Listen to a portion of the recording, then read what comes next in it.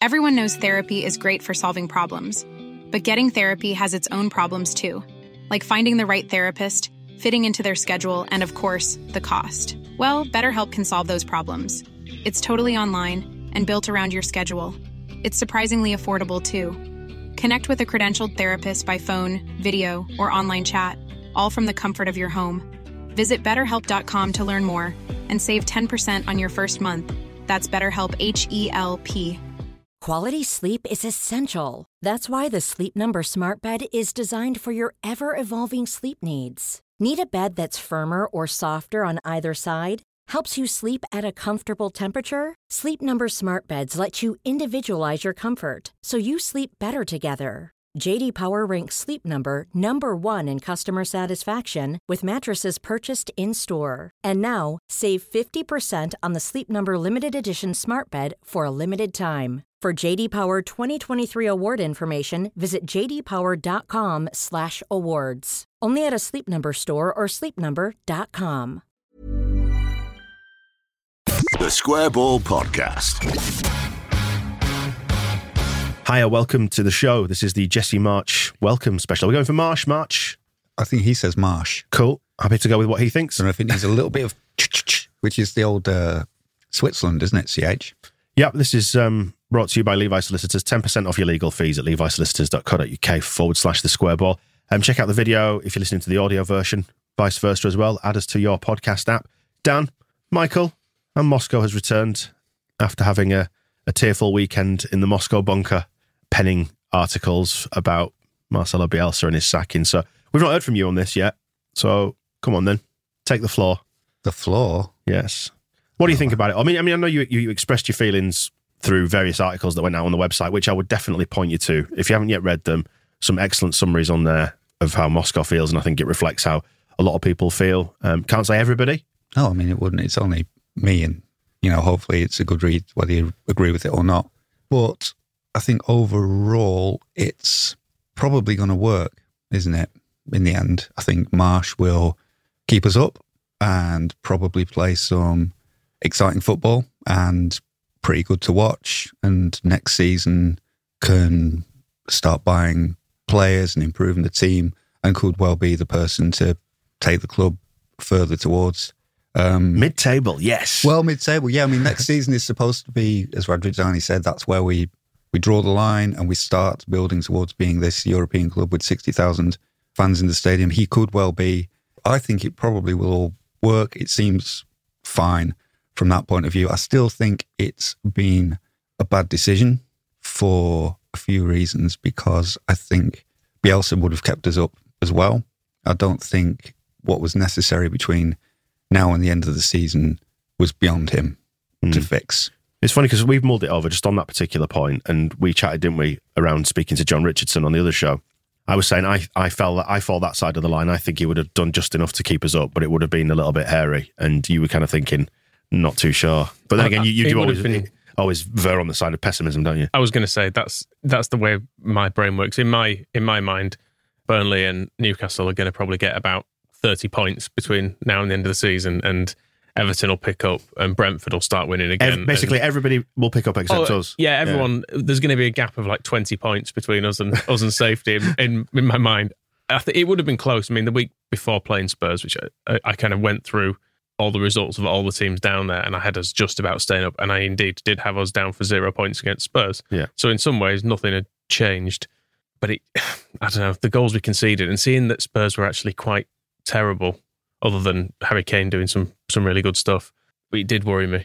I think it'd have been touch and go, and it still is going to be touch and go, because we have no idea if this is going to work. If we're a few games down the line and we've still not got any points, and there doesn't appear to have been any kind of new manager bounce, then we're pretty much knackered, don't we? I mean, just on that, the sort of Spurs game, it felt to us like when we came in and did the match ball that it hit the buffers, I think, to some extent. What did you make of it, Moscow?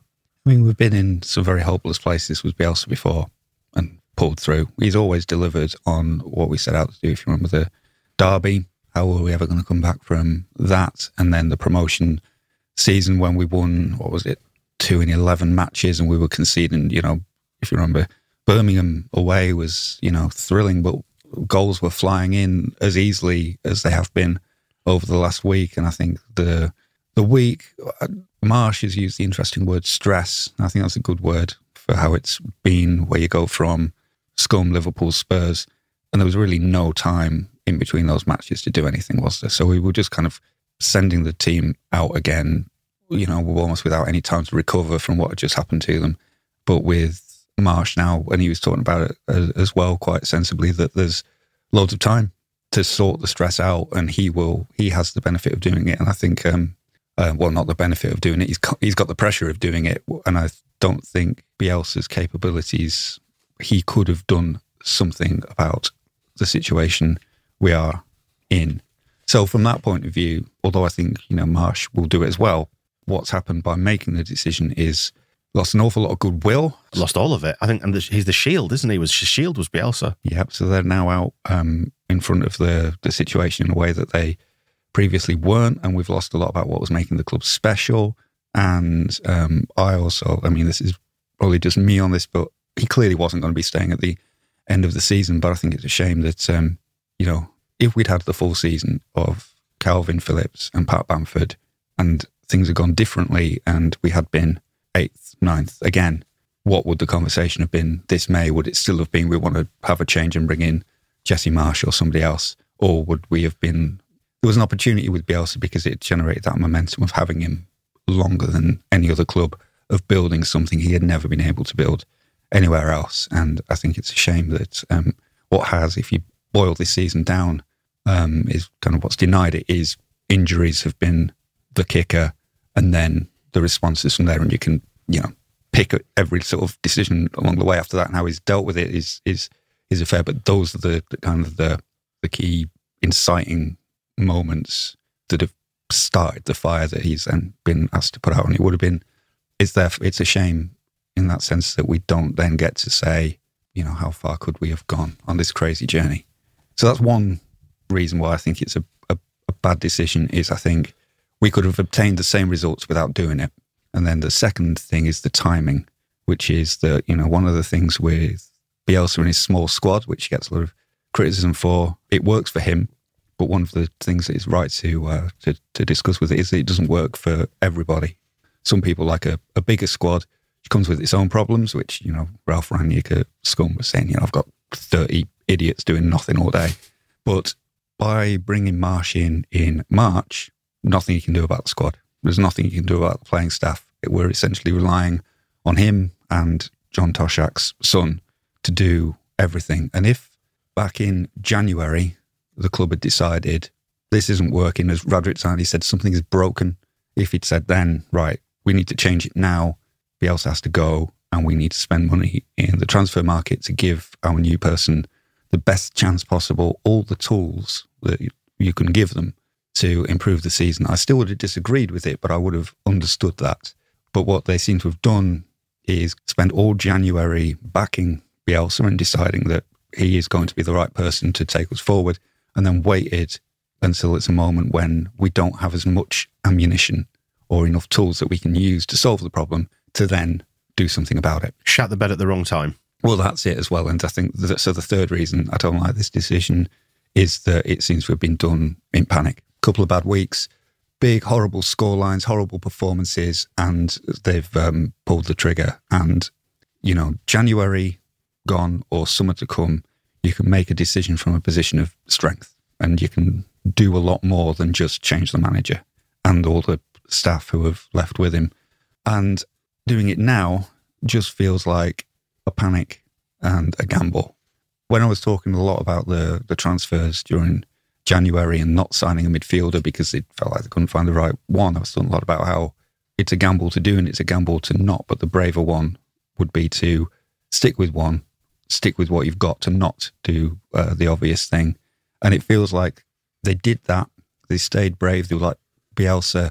He was a big gamble when we brought him in, and it's a gamble now to stick with him, but they've gambled at a point when they can't go, they don't have enough at this point to change. All they can change is the coach.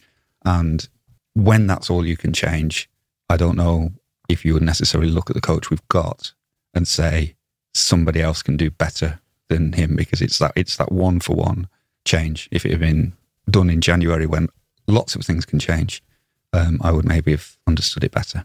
The counter-argument to that, I guess, is what was contained within Radrizzani's video, where he said something was broken, but he's also taken ownership of the situation, and we also learned that they were planning to replace him this summer anyway. So those are the big takeaways from that video. The one I just want to zero in on there is that something was broken, part of it, because is there an argument for a new voice, a different voice, just a different method within the club? Because that's kind of the subtext of saying something was broken in the club is the idea that things were not quite working for the players anymore, rightly or wrongly, whether they've thrown him under the bus or not. I know there's been a lot of high feeling has been running around, hasn't it? Like there's been a lot of emotion surrounding this. But if it has broken down, whether over time or suddenly or whatever that might be, if they've lost faith in it, does a different voice then help? It is sadly the modern way, isn't it, that you can't sack 20 players, so you sack the manager. And it's if players have stopped trying for him, and particularly if they're players, which they basically all are, who have been with him since the start, then it is really sad because they owe him everything. Exactly. He's made all of those players. He's turned them in from Championship bums into Premier League midfielders and defenders, and at levels we didn't think they had. But I guess the other thing is, it's at the end of the day, if it isn't working and you feel like you're being kind of thrown under a bus by the tactics you're being forced to play, and you're just chasing Harry Kane, and you're turning around and you're saying, I can't chase Harry Kane. He's too good. He just beats me every time. We need to do something different, and there's nothing different to do. I guess that's frustrating for you as well. It just hasn't worked in enough games this year, has it? Last year that we saw occasionally we were taken apart in games by good individual performances, but I guess the balance has tipped where there aren't enough good performances from us anymore, and there aren't the same. We've seen glimpses of it, but there haven't been the same sweeping back to front moves that we've seen in previous years, have there? Where no. People have learned how to play against us because that's just the way football is, isn't it? All the players have stopped doing it as well. It's hard to know exactly what was happened there, because it did work last year. It undoubtedly did. We had an unbelievably good season, far beyond any expectation. But it's just very sad to watch how it has declined on the pitch this year, because it undoubtedly has, because the league table says it has, and it does feel like a bit of a breakdown. But I suppose the change now comes as a way of saving it, I suppose, in a way of it doesn't, if we do go down, it does feel a bit like, and I think there's been a bit of this attitude around, is like, well, just tear the whole thing up, we'll just go back to the Championship and live in mid-table again, and it's going to be shit forever. It doesn't actually have to be like that. And I know that's the feeling right now, but I don't know, it seems a sensible appointment, and it's of an appointment they were obviously looking at making, and I do wonder if they'd earmarked a manager who currently had a job, if they'd have just stuck with Bielsa. But the fact he was available now, and they were going to probably employ him anyway, they've just thought, well, Bielsa's not staying anyway, it's not working now, the guy we want is available and willing to come now, let's just do it now. Set him to work now. So it makes a degree of sense, I suppose. But I mean, this is before we get onto the fact whether or not he's actually good enough for it and what have you. But there's logic there, but logic and emotion don't always make good bedfellows, do they? And that's what this last few days has been. It's been emotional, hasn't it? Been ridiculously so. So yeah, it does feel really, really sad. But again, you can see logical sense in it, even if you don't agree with it. I think one of the sadnesses of that is that Bielsa's essentially been sacked by a bigger picture, or as a result of a bigger picture that he has consistently talked about as one of the forces that is destroying football, which is money, which is what this decision basically comes down to. It's Bielsa's influence and the work he's done that means Leeds United is now worth £400 million more than it was when he arrived. And his consistent point of view has always been that gap that all the broadcast money creates is what is destroying football, and has essentially now cost him his job because of the risk of that £400 million being wiped off the club again. He's been saying a lot over the last couple of seasons that the solution is that you invest much more time and money and resources in grassroots football, and you develop in every country and every league so many brilliant footballers. Just teach as many people as you can to play brilliant football, so that there are supply and demand for footballers, reduces the transfer market cost, reduces wages, reduces the need for everybody to make much more money, and also improves the product. Because every division is full of brilliant footballers. You can have 4 divisions full of absolutely fantastic football to watch if you just train enough footballers so that there are so many that the clubs can't possibly even give them all jobs. And it sounds idealistic and romantic, but it's not really. It's not that long ago that Leeds were in Division 2 and we could sign Vinnie Jones, which was like it's like signing Paul Pogba for Division 2, the levels we were talking about. And then Tony Curry in the 1970s, who was the best player Leeds had because his wife wanted to move back to London. He moved to QPR. He were in Division 2 and it didn't matter because the standard in Division 2 was actually not very different from the standard in Division 1. And you would still get big crowds at Loftus Road because people weren't watching the Champions League on television. They would go to the ground and see a really good game of football played by 22 really good players. The problem is that we know that the Championship is absolute garbage, and that's the reason why it doesn't make anywhere near the broadcast money that the Premier League does. But he has been saying consistently that the solution to football's problems is to close all those gaps in quality. And, if the Championship is closer in quality to the Premier League, it has more money in it, and then being relegated is not shame, and it doesn't absolutely cause a catastrophe in the value of your football club anymore. It just means you're playing in a different league next season, and you still get huge crowds because the football is still good. You still get big broadcast income because people still want to watch it on television, and all those things he's been talking about. When it comes to this point where Leeds are at risk of going down again, those are the things that then cut him off and mean that he can't work anymore. But his idealism, and it is an idealistic vision, has bumped up against reality. And the reality is we just cannot afford to go down. And it's a sad fact, isn't it, when you've got a character who holds such lofty ideals and the grubby commercialism of being in the Premier League. But that's what we are. You weigh it against the person actually making that decision and having to go, well, am I willing to risk hundreds of millions of pounds on this? And we're feeling, it's a sentimental ideal, isn't it? And that, unfortunately, doesn't pay the bills in the Premier League, does it? But it also pushes it into a position where you've got the person who has hundreds of millions of pounds on the line is sacking somebody who knows much, much more about football than he does to sort out the football. But it's always been that way in football. Exactly. And it's always. So even in the days that you're talking about, we've always had idiots in boardrooms. Yeah, exactly. But it's that doesn't mean it's a good thing. No. But I'm not sure the game's for changing in the way that you possibly want. Anyway, let's talk about Marsch, because that is why we're here. So what do you think of him? Because we don't know a huge amount about him. We know a bit. I've got no real opinion on him at the minute. All I know is from looking through his Twitter. I feel like I discovered a conspiracy when I looked about 5 pictures back, and there he was with Brendan Aronson holding the trophy. It's like discovering a message from an ex or something, and you're like, that's why she was that guy. Makes sense now. The whole thing is added up. I mean, obviously I've read probably the same articles that everyone has and watched a lot of YouTube videos of him and stuff. And do you know what?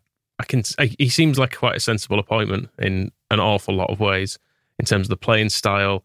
His record was really good, admittedly with like the Erling Haaland cheat code that he had going for a while in Salzburg, but his reputation and his record was really good until he got to Leipzig, and it seemed like they were at a bit of a crossroads at the point he arrived, and it didn't really work. But equally, you could, if we're saying Bielsa should have had more time, he didn't have an awful lot of time at Leipzig either. He was in and out the door within a few months. So I mean, and that was set against a tactical clash versus was it Nagelsmann who was before him, and then his wife was diagnosed with breast cancer as well. So there's extenuating circumstances at home, and you're following on from a guy who played in a different way to you. So do we need to be too worried about what happened there? Because he seems to be highly rated within the game, and Victor Orta has obviously picked him out and said, this is the guy.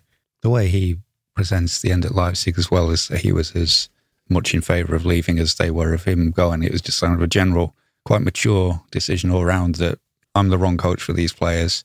We've tried it and it's not working, so I'll just stop. Get somebody who is better suited to them. I think that shouldn't be an issue at Leeds because I think he seems very suited to the style of play that we already have, in that he's all about pressing and pressing zonally, marking zonally instead of ball orientated pressing. Moscow. Yes, you will hear him.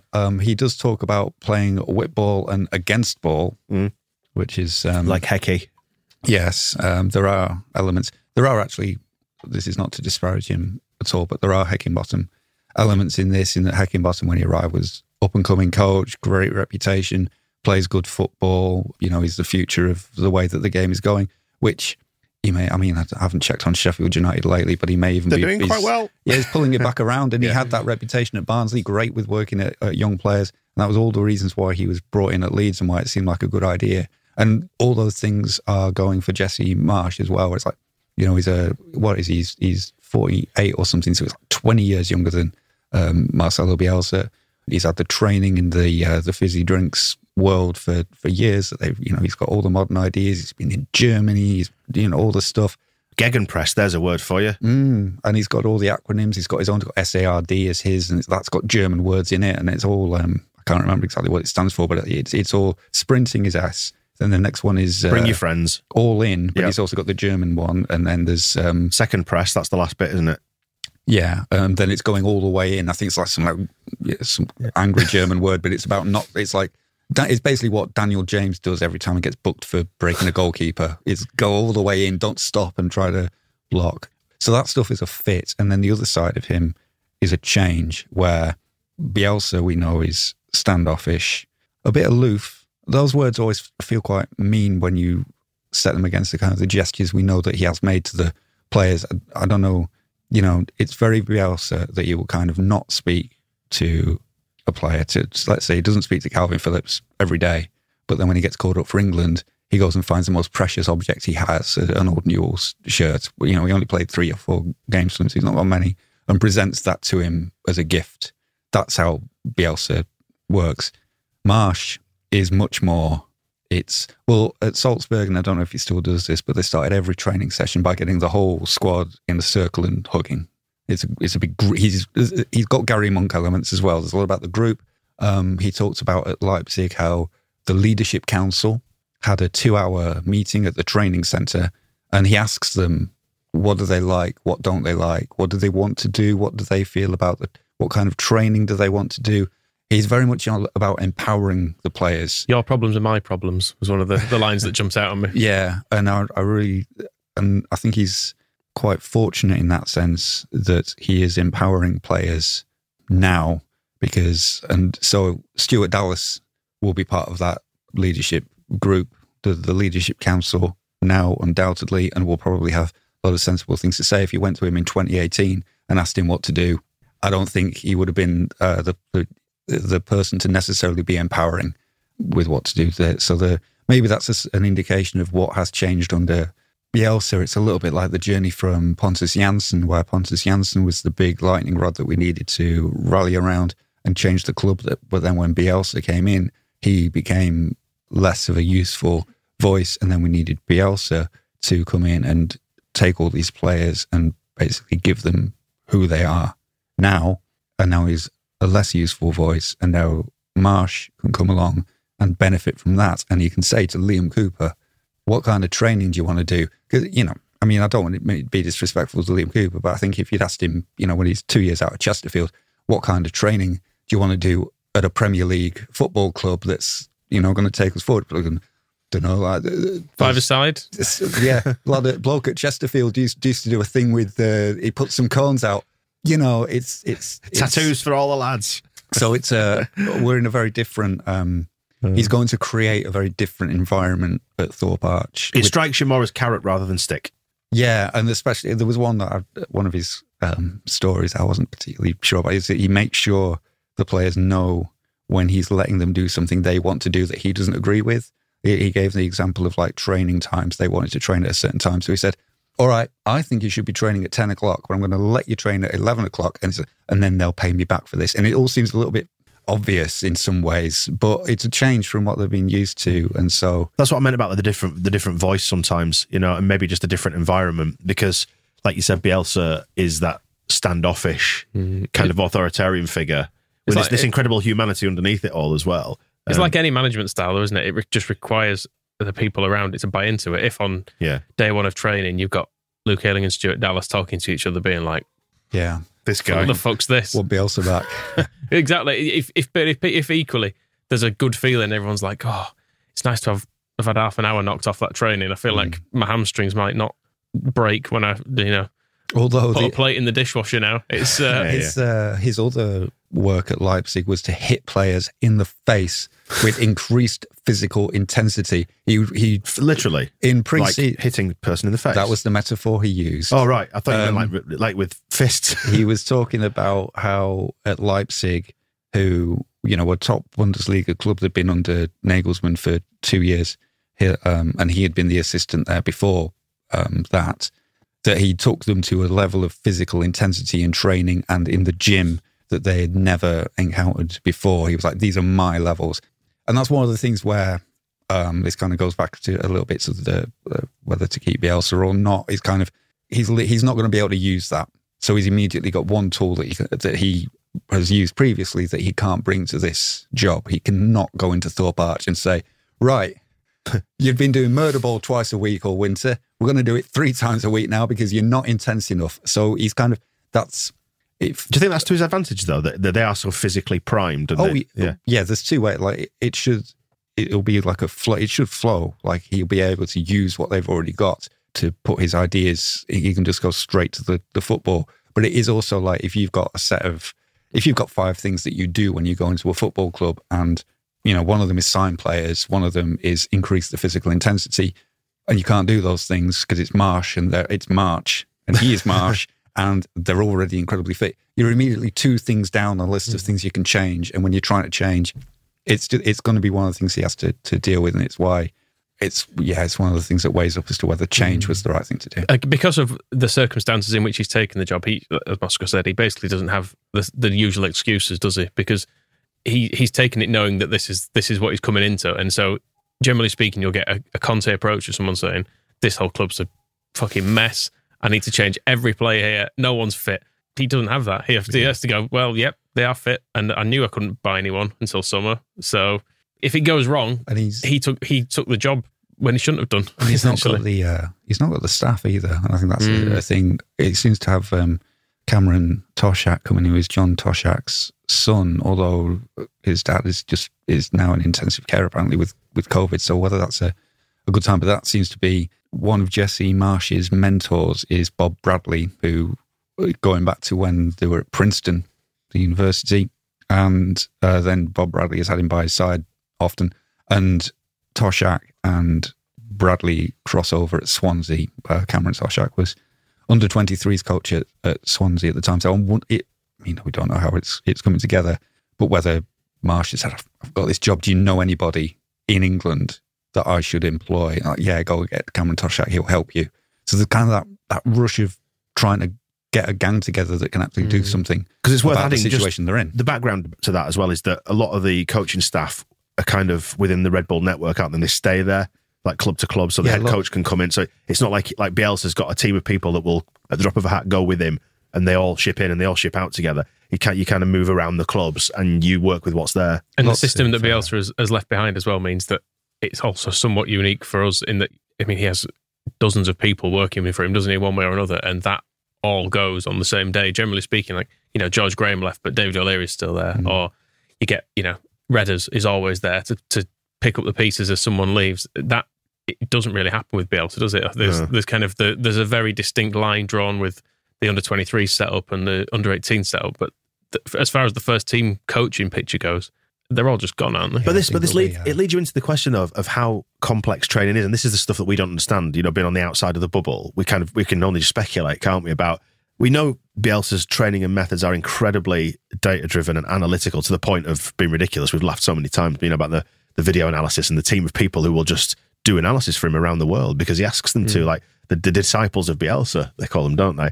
And that maybe they pull back on that. I mean, there still will be data analysts at Leeds, but I don't know, you get the sense that at this moment when you fall back on the comments of what Radrizzani said about something being broken, that maybe it does just need to be simplified and everybody just takes it back to basics. And this is why you footballers, this is why you enjoy it. It's that different voice, it's that different method. And he's there on the training ground himself just saying, look, let's just do what we know as footballers and start to enjoy it again, because you get the sense that the joy had gone out of it. I would maybe caution against imagining that Bielsa's training was too complicated, because I think one of his signatures, one of the things that marks him out, is being able to take all of that information, and we saw it in the room for the Spygate press conference where he pointed to all the stacks of notebooks, is that all that gets distilled down to, in training, a lot of it is practical exercises. So he says, right, in the last game, we conceded from a corner and they took a corner like this. So we're going to train that. We'll do 15 minutes defending that corner and I'll show you how to do it. And then also distilling all that information into something that he can just tell the players simply. And we know he has those pre-match meetings with them individually in like 10 minutes. So it's taking the man hours or person hours of all that work and then being able to say to a player, all this stuff that's come in, 1, 2, 3. This is the video on WhatsApp or whatever, yeah, because they do that, don't they? They did send them little videos. This is what you need to watch out for, this, and this. Yeah, so I think so much of that analysis that he did will never have gone to the players. He does it for them and his team do it for them. And then they give them the bullet points that they need to go out and play. I think it's kind of, but you're right about the change of voice and that thing's in principle. I think there is there is also an economic part of that where you talk about how you can't just sack a player. And what a different game football would be. And the reason you can't sack a player is because they have transfer value. And we know that from Kurt Zuma, for example. Can you imagine if a manager filmed himself kicking a cat across a room, you'd just sack him.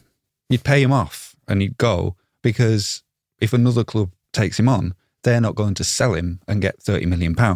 Whereas Kurt Zuma, if they sack him, then Spurs will just go, oh, we'll have him. And then he'll either win something for them or they'll sell him for 30 million quid. And it's probably the 30 million quid that's a more important aspect of it. And it's a thing about football that we've built it that way that, a manager has 5 bad games and you sack them because they don't have any transfer value. But if a player has 5 bad games, you sack the manager because what you then do is you try and con another team into buying them off. You're like, you know who's great? You should come, give us 10 million quid. He's amazing. Yeah, don't look at those 5 bad matches.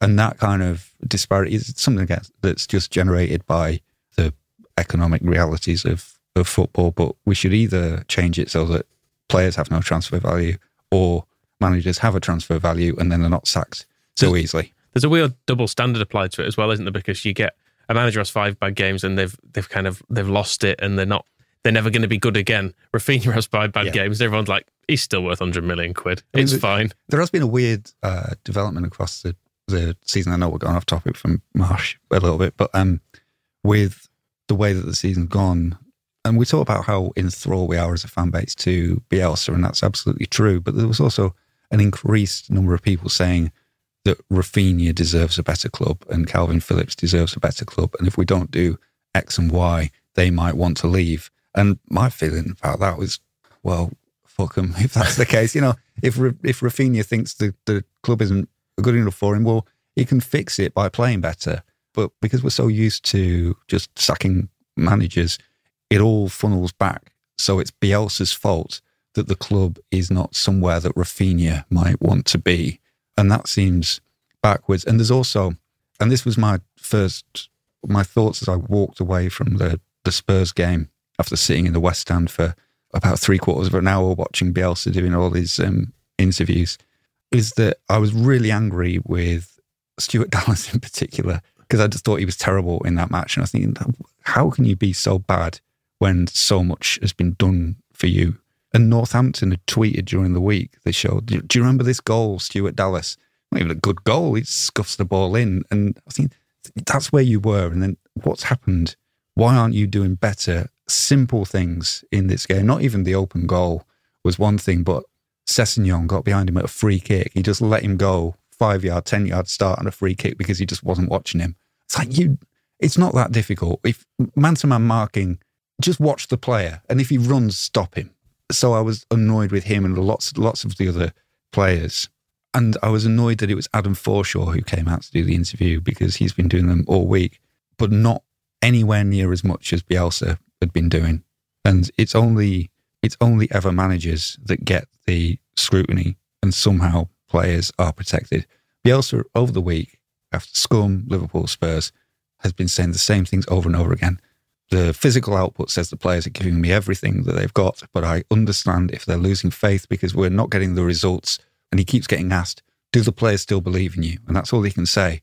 Nobody ever asks the players, do you still believe in the manager? Because if you do that, press officer, you can't ask a player that. That's not right. And nobody ever sits a player down for an hour in front of the press and says, what happened here? What happened here? It's something that happens, maybe the 49ers can bring this over from NFL after the Super Bowl when their, I can't remember his name, but one of their players went for an easy catch that would have won the game and he dropped it.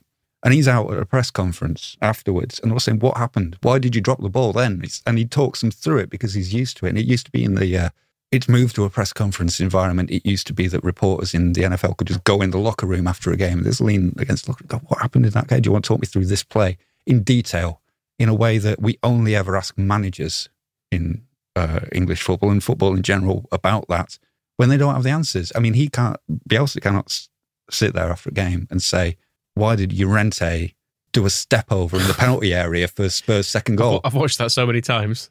It's pathetic. And we never take the opportunity of just putting Llorente down in a chair as you would have done with this guy. Putting him down full stop. And just saying, why didn't you block him? What happened? And it means that then footballers, it doesn't help them either because they just come across now as thick, entitled, ignorant people who don't care about what happens. Whereas I'm sure if you actually did sit down Diego Llorente and said, what happened there? Well, I thought this was happening, this happened, and I didn't see it. But it always just comes down to what we'll do is, because the team has lost, the manager will have to sit there for half an hour and we'll just ask him all these questions that he can't possibly answer because he either has to get inside the heads of footballers and tell us what they're thinking, which would also involve throwing them under the bus, and which he can't do anyway. And then at the end of it, they just say, well, we'll just have to sack you then, won't we?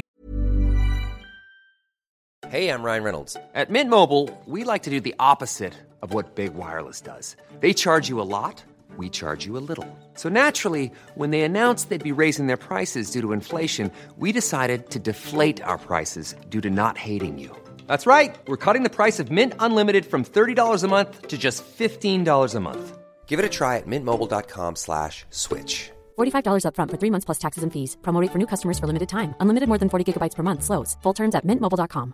Many of us have those stubborn pounds that seem impossible to lose, no matter how good we eat or how hard we work out. My solution is PlushCare.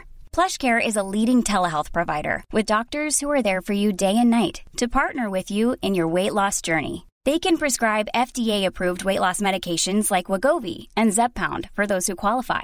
Plus, they accept most insurance plans. To get started, visit plushcare.com/weight loss. That's plushcare.com/weight loss. Quality sleep is essential. That's why the Sleep Number Smart Bed is designed for your ever-evolving sleep needs. Need a bed that's firmer or softer on either side? Helps you sleep at a comfortable temperature? Sleep Number Smart Beds let you individualize your comfort so you sleep better together. J.D. Power ranks Sleep Number number 1 in customer satisfaction with mattresses purchased in-store. And now, save 50% on the Sleep Number Limited Edition Smart Bed for a limited time. For J.D. Power 2023 award information, visit jdpower.com/awards. Only at a Sleep Number store or sleepnumber.com.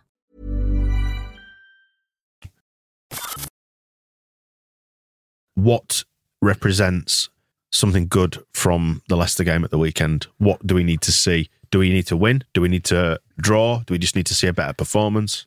I think a point would be more than enough for everybody in this. Well, it's interesting to play Leicester actually because it feels like for a couple of years now with the club owners have kind of had, we've got Bielsa, he's brilliant, we're going to do the Leicester model, and pretty rapidly the Leicester model looks shit because they're only a few points ahead of us and we're getting relegated.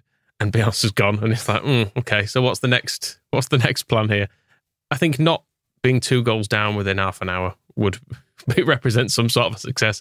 It feels like we're losing games. I know Man United, they scored towards the end of the first half, didn't they? But it feels like we're losing games very early at the moment and have been for a while. Like we're not giving ourselves any chance in games. You know, when you go a couple down, there's too much to do. So keeping it somewhat tight and being involved in a game with 20 minutes to go, I think would represent an improvement on what we've seen in recent weeks, with the obvious caveat that you're doing it against Leicester, who are a million miles worse than Liverpool and Spurs aren't even any good, but they are. The league table shows Scum and Spurs and Liverpool are much better sides. It's interesting, isn't it? The first chance against Spurs was ours, wasn't it? Stroik's header, like that far wide. And it's not to, I don't think it would have changed the result at all. But if you go through the Spurs game, I know this isn't about, you asked about Leicester, but I don't care.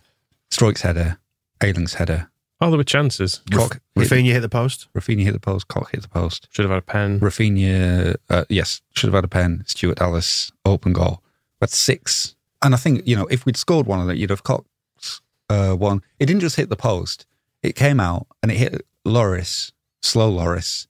And instead of going in the net, it went to safety. And that's where we got to. And then you think back to Rodrigo's 2 brilliant efforts against Everton that hit the bar. And I'm not saying that those would have changed history. What I'm saying is that when you are a team in trouble, those things don't work for you. And that was the pain. I'm sure if we'd scored, if Cox had gone in, Spurs would just go and score 2 anyway. If we'd scored all 6 chances, we would have lost 12-6 instead of 4-0. So I'm not suggesting it would have changed history, but it was a sign of, I remember watching us getting relegated in the Premier League last time and from the Championship as well, that when things are going against you, they really go against you. Like if you're a good team playing well on form, for some reason, Koch doesn't have to change the way he hits that ball, but it goes in. And it's just one of those undefinable mysteries of football. It's one of the beautiful things, even though it hurts quite often when you're on the wrong end of it, isn't it? Like that Rafinha one at the end, even though we were 4 down at that point or whatever it was. Yeah. That just great free kick. Absolutely. Lloris saw it was going miles wide. He did the, I'm leaving that. Oh no, it's nearly gone in. That was the game in a nutshell. That one. It would be nice just to see a slight turn in fortune, wouldn't it? Yeah, and maybe that comes from confidence. So if that's what Marsch has to offer, of like instilling confidence in the players and reducing the stress, then hopefully that can help those things by whatever magical, alchemical thing it is. The Leicester game, I'm sort of looking forward beyond that as well, because I don't really know what to expect from the Leicester game. But I feel one of the things that changes with Bielsa going is I would not have applauded and been happy if we'd gone down with Bielsa, but at least we would have had something else alongside relegation that was us. There would have been another meaning there. Now, with Marsch, it's pure football, and he's got no choice but to keep us in the Premier League. And if he doesn't, I won't care about him. Whereas with Bielsa, you would have had there's something extra that he provides. It wouldn't have been good going down with him, under him, because of him, but there was something else there that I think we all, well, not everybody, but most people felt and understand. Now we're just in a world where coach comes in and they either win games or they don't. And if they don't win games, they're a failure and the board are idiots. And it's that simple from now on. And that feels like a shame. And it's also, we're in a world where this morning, I've not looked at the full details of this, but apparently the Referees Association have issued a full apology to Frank Lampard for the inappropriate way they've been refereeing his games lately. They've phoned him. Have they said it like they mean it, though, or does Frank need an additional apology? Mike Riley has phoned up Frank Lampard and Bill Kenwright to give them a full personal apology. Wow. So I'm glad that penalty didn't get given, by the way, just for the record. I didn't even think it was. I thought, well, shirt line is the line, isn't it? And it hit him partly on the shirt, so I'm fine with that. Yeah, it didn't seem like he mattered. It's not something that there needs to be public apologies for, and that's something Bielsa we'd have got an FA charge.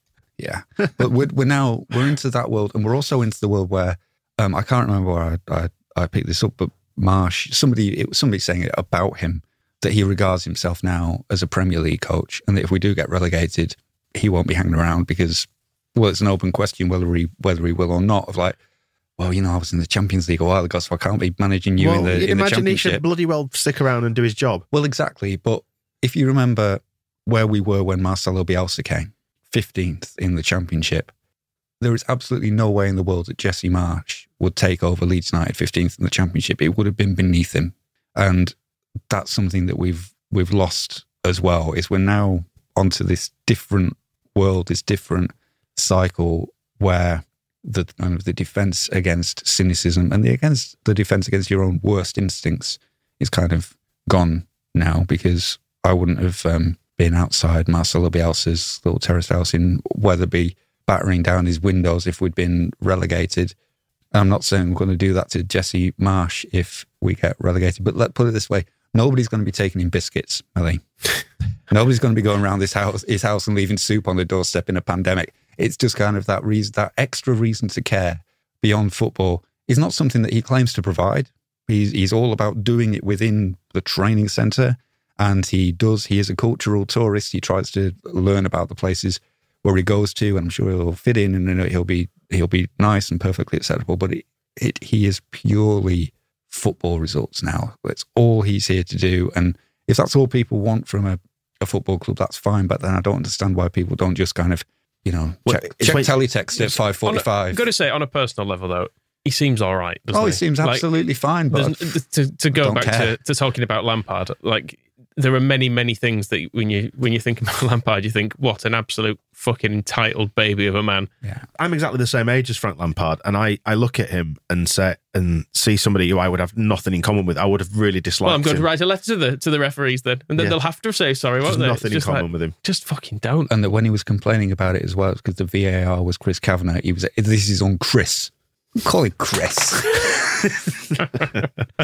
Show some respect. Yeah, I think Jesse also has the one thing on his personality is that, which he has addressed, is the American thing, which we've not even talked about. But don't care. It will be a problem for a lot of people though, because people associate that accent with. Well, it's Ted Lasso, isn't it? That's the immediate. I was going to say that's what everyone talks about, and people don't think of it as a football accent. Weirdly, if he's saying the exact same things with a French accent or a Spanish accent, people are probably more like, okay, I kind of like this guy, but because it's strange that he looks really American as well, doesn't he? He's got he looks like he's in really good shape, and he's like, you can imagine him as he looks like he's grown up around sunshine, which a lot of us in Yorkshire haven't.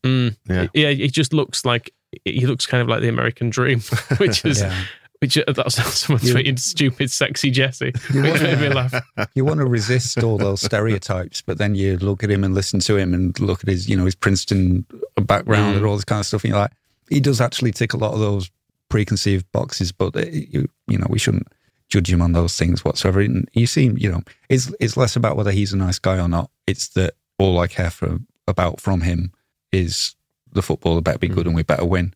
Whereas, Bielsa provided something additional to that I think really brought out a lot of things that were good about Leeds United and made us better fans. And it's kind of, it is. Lots of people have been amazed and commenting on it, the fact that, you ship 20 goals in a week. No, it was 14 in a week and 20 in a month. 20 in a month, yeah. The shortest month as well. 5 a week. And then but everybody then goes and, cries and wants to shake his hand and goes and hangs out outside the training ground to say goodbye to him and all that stuff. Which, if Jesse Marsch or anybody else who comes in after him, which is the other things that now that, we're starting to think who will come after him, whereas after Bielsa was just a void, which is a sign of how we're returning to reality. If they start shipping 14 goals in a week, there's no other reason to accept it. There's no other reason to think that there's some value still being gained from this person. We can hound him out like the bastard that he is. This is it. It's back to the hounding days. And, you look at the way that we said right at the start about the loss of goodwill, and we haven't even touched on the board really through this, and kind of the rumours of, there's been a lot of talk flying around, like, is this the 49ers decision? And, Pete Lowy flew in, was there at the Tottenham game, hasn't said a word to anybody, and I assume he's gone away again.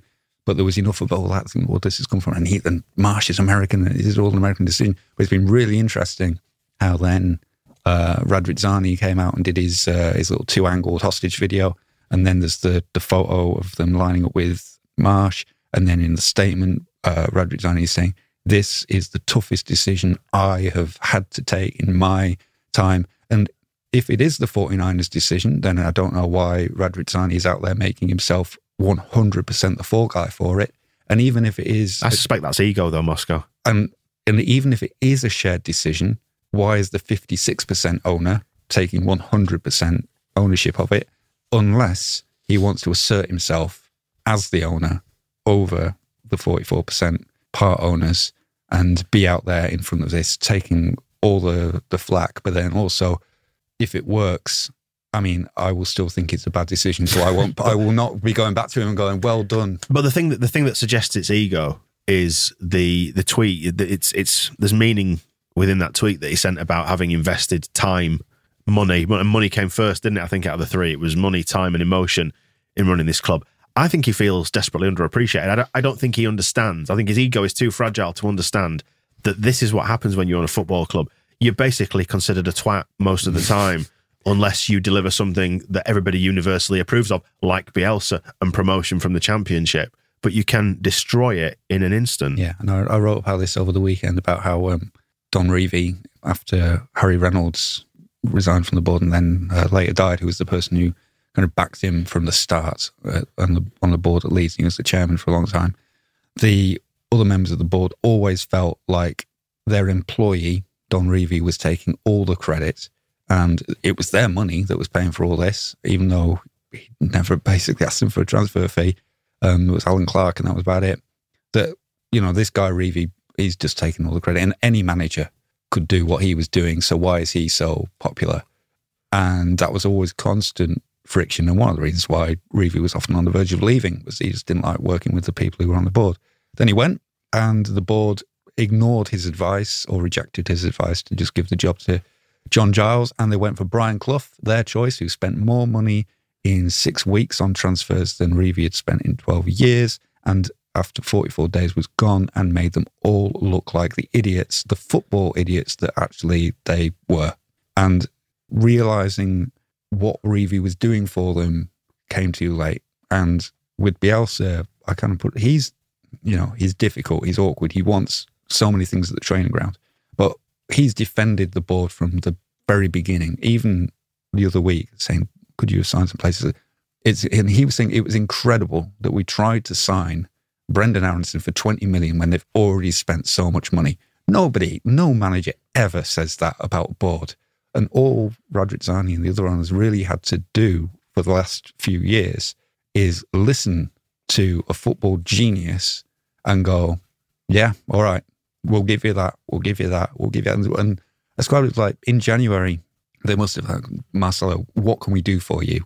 Do you want players? Do you want this? Do you want this? And all the time it said, no, I'm fine.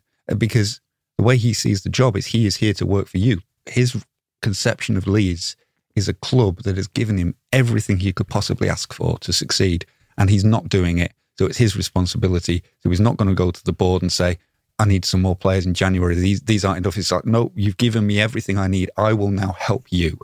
And without that, or if it is ego, that it's now like, this guy, I mean, I don't know. Just it on that seems point, unfair to say it would be purely ego, but I can't discount the idea that they have just gone. Just on the flip, we know more than the him. flip side of that, though, Moscow, is that I think there is now, or there were, because he's gone, questions about that judgment, about the possibility of saying no to players in January or reinforcements, even in a slightly more short or medium term approach. Because it's, we spoke about it to death, didn't we? About do we want to bring somebody in? And it just felt like, in the same way that they've evidently decided to change the manager, maybe it is that new voice thing, just something new, just to refresh it all, just to refresh it. And Bielsa probably will have gone, no, I'm fine with this, and stuck with what he's got. And so many people, I think, felt that we didn't have enough, and it was quite evident we didn't have enough.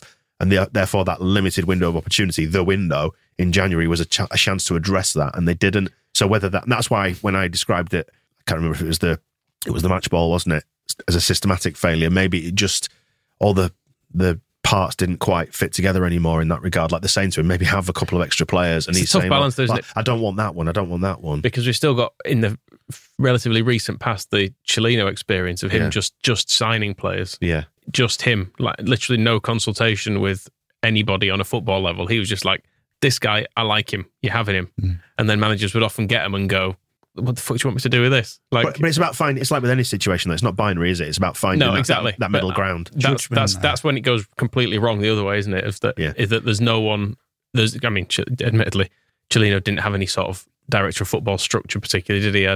He had some respect on Nicolas Salerno's I was going to say, name. It had Salerno, and I think he more or less told him what to do half the time, didn't he? So it was a dictatorship at that point rather than anything else. But I feel like that is, the thing is with Bielsa, it just worked for so long, didn't it? And every time he said anything about football, he was proved to be right on it. So you just let him get on with it. All judgment can be judged, and we judge Bielsa's judgment twice weekly in his press conferences.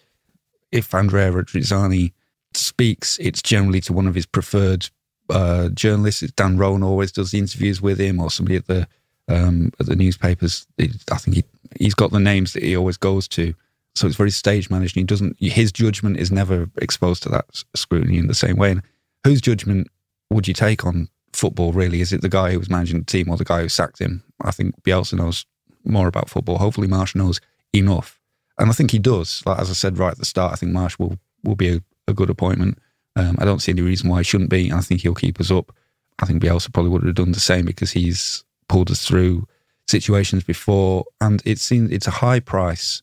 The circumstances of him being sacked in the middle of the season and all the grief and the loss of goodwill and all that is a high price to pay for basically one bad season. And I made the comparison in one of the things I was writing with Liverpool last year without Van Dijk, where they dropped from 99 points to 69 points and finished third. And Van Dijk is back in the team this season and they're on course for, if their average points holds up, then they will get enough points that would have won the league last season. I don't know what happened this one, but he was out, they were bad, he's come back in, they're good. And it seems one season without Phillips and without Bamford seems like a bad way to end it for that reason. When a bit of nerve and a bit of faith, we could have got to the end of the season, stayed up and said, thanks, we'll part ways in a dignified way rather than... Faith and nerve comes up against £100 million revenue drop, and that's the Liverpool example as well, because they go from being a team that won the league, which is a sporting thing, which is what their fans want, is to win the league. It's what they've wanted for 20-odd years.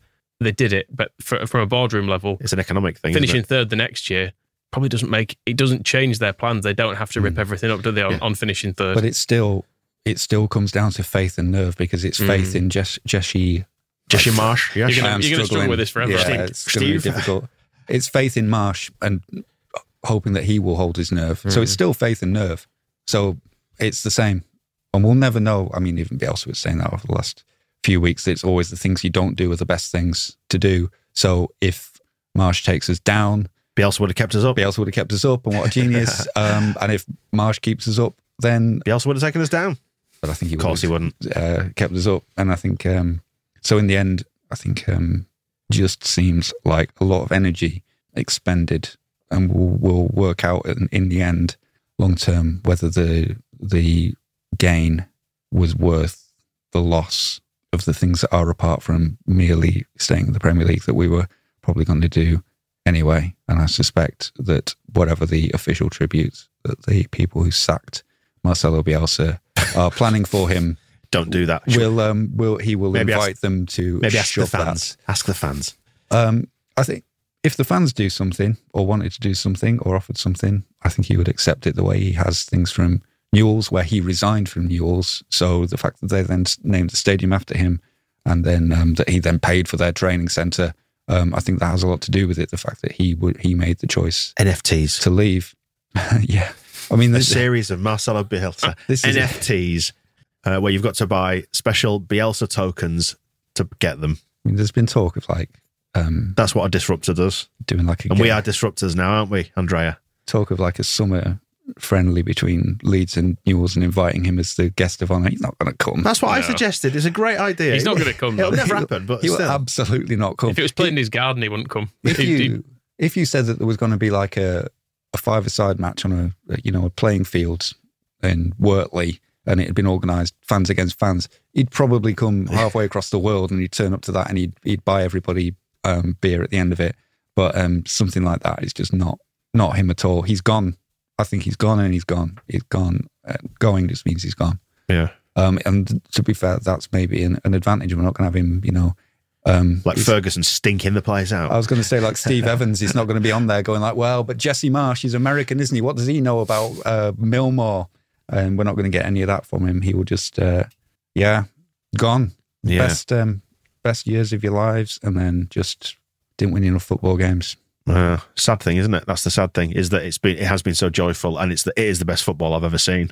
And I include the Champions League era in that, because football's evolved so much in those 20 years. It's stuff we've talked about before, the style, that there was a lot of kick and rush stuff, even because we watched the 4-3 as the example we always fall back on against Liverpool.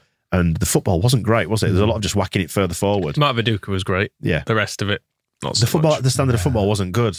We were brilliant in the Champions League era, but this has consistently been the best football I've ever seen. And at that time, Bielsa had Argentina playing how we play now. Well, it has been a ride, hasn't it? And it has been amazing, and it has come to an end. And I guess all we can do now is we kick on from here and hope that we stay up. So Jesse, Marsch. It's too soon. It'll be interesting to see actually with the songs whether he gets a nice one. He will obviously get polite applause. Apparently, I think Salzburg gave him some USA. Seems a bit. I mean, he's not the whole country, is he? Yeah, but they're not even a real club, are they? They've stolen football clubs. But he loves it. I mean, that's one of the things I don't like about him is he described himself as a company man. As a company man, that he's fully Red Bull.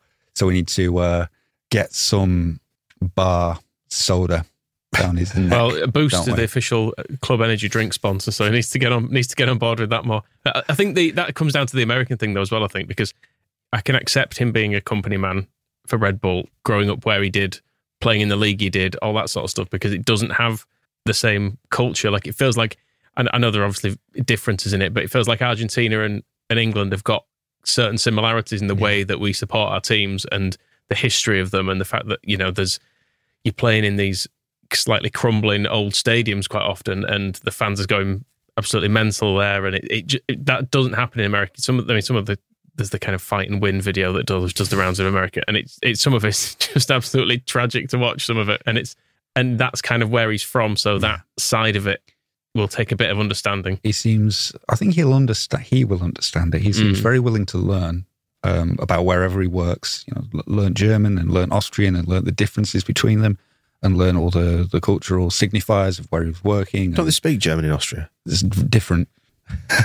And he learned, and I don't know why it's different, but he made sure he knows all the dialects, all the reasons, and learn the history of the club. But that's the thing; he'll learn about it, whereas Bielsa here enhanced it. We're not going to we sold loads of T-shirts with Leeds Carajo on. We're not going to get anything from the culture that Marsch brings with him. Go team T-shirts available now. Exactly. It's so he can't do those things. We shouldn't expect him to do the things that. But maybe and that's what I meant before. Maybe that's good though. It's just football. It'll be good in a way because it does just mean he's the complete antithesis of Bielsa in many ways. It's just football. That's what I was saying before. Is we're just going to be judging him on did the team win, and I don't know if. We had years and years and years of that, and then Bielsa came along and he showed us a different way of doing it, and it was absolutely fucking incredible. Yeah, but imagine if they put Corberan in and they were trying to sort of emulate exactly the same model and the same style, and it wouldn't have been as good because it's not Bielsa, and that would have probably been harder in many ways than a shift in terms. The football's not a huge shift, but in terms of the culture of the manager that's implementing it, I think it was always going to be difficult, and there was always going to be that sort of change. But then that's sort of why doing it at the end of February, out of the blue, in a panic, seems, that's why I put it down as a bad decision, because we can't adapt, we can't prepare, we can't... We'll see, won't we? If we win every game between now and the next of the season, it'll be great, but it's still going to feel like we lost something. Yeah, and that's fine as well. It is fine. I think part of the loss aspect of it is absolutely legitimate, completely and utterly legitimate, even though people from the outside might not understand it. I started wrapping this up, I think, about 20 minutes ago. I think you can just talk about Bielsa forever, can't you? It's been a fascinating sort of just pulling on a few threads. We've not even talked about what Jesse's going to do for the team, have we? No, but we don't know, do we? What does he do with Tyler Roberts? Play him. I think, doesn't he have two up front in some of his some of his styles? We don't have many strikers, so... Seems to be a 4-2-3-1 or this 4-2-2-2-2-2-2-2. It's going to be Tyler and Dan James up front together.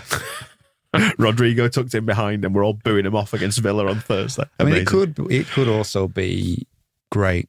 Like, I'm serious about how I think he can get us playing good football and kind of develop from where we are into something different that will still be exciting to watch.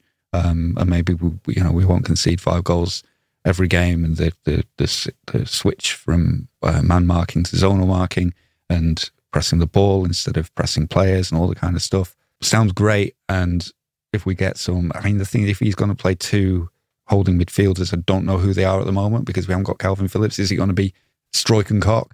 And then we have Llorente and Charlie Creswell in defence. So personnel-wise, it's interesting, which is going back to sort of why not sack him in January and buy some players. But then next season, assuming we stay up, Brendan Aronson, his little buddy from Salzburg, can come and be a big part of it. And we finally get the midfielders who maybe Bielsa has been resisting all this time. And I think that's the thing I would not like to happen is if we are suddenly brilliant against Leicester, that idea of everyone going, wow, just Bielsa didn't know what the fuck he was doing, did he? And I mean, well, I think 3.5 years shows that he definitely did, but different things can work as well. It's like, Mick McCarthy played a lot of winning football in his time. Yeah. Well, we will miss him, but onward, I guess, from this point, even if it is reluctantly. That's football, isn't it? Onward to setting up Google alerts for Marcelo Bielsa to see what he's doing next. I reckon he'll just go to ground now. He'll go to his ranch and have a nice time. He can't retire though, can he? No, of course not. He'll do something. He'll still be watching our games. Is what he'll be doing most likely. Sending analysis through to Marsch. He won't be able to resist. He'll be on his laptop somewhere watching a game. The Argentinian season is just beginning at the moment, and Newell's the last couple of years have been flopping around all over. They had Fernando Gamboa, who was one of his former heroes of Bielsa's Newell's team, was in charge for a while last year. They got somebody else at the moment. But because the season is beginning, I would imagine, this is me imagining a future for Bielsa, but I think it's put his feet up, rest, remind himself what his wife and children look like. And then if Newell's haven't got any better, then it's there for him, isn't it? Come on, this is your last job at age 66. He's still, 10 years younger than Roy Hodgson.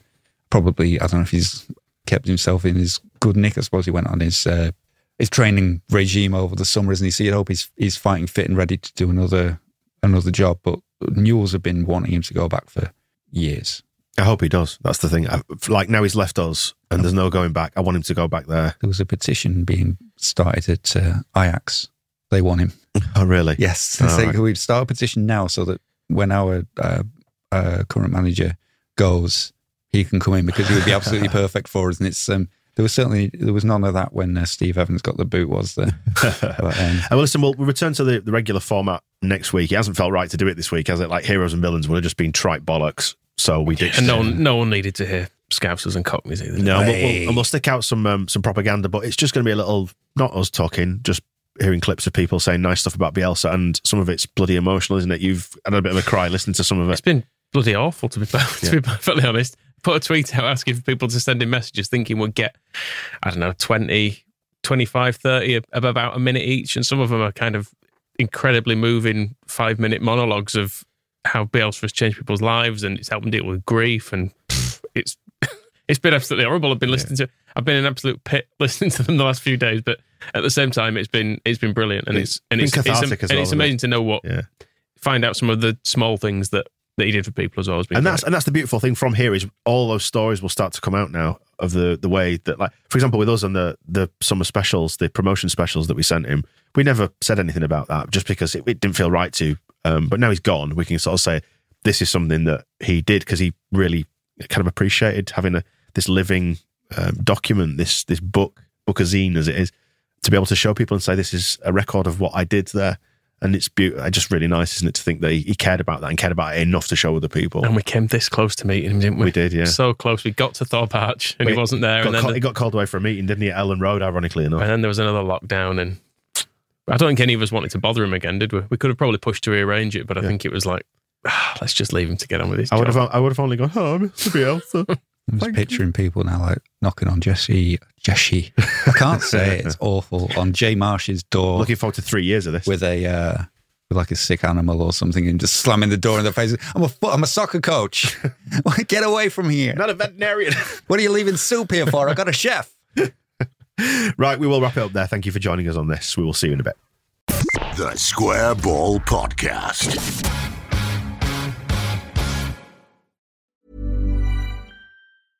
Imagine the softest sheets you've ever felt. Now imagine them getting even softer over time. That's what you'll feel with Boll & Branch's organic cotton sheets. In a recent customer survey, 96% replied that Boll & Branch sheets get softer with every wash. Start getting your best night's sleep in these sheets that get softer and softer for years to come. Try their sheets with a 30-night guarantee. Plus, get 15% off your first order at bollandbranch.com. Code BUTTERY. Exclusions apply. See site for details.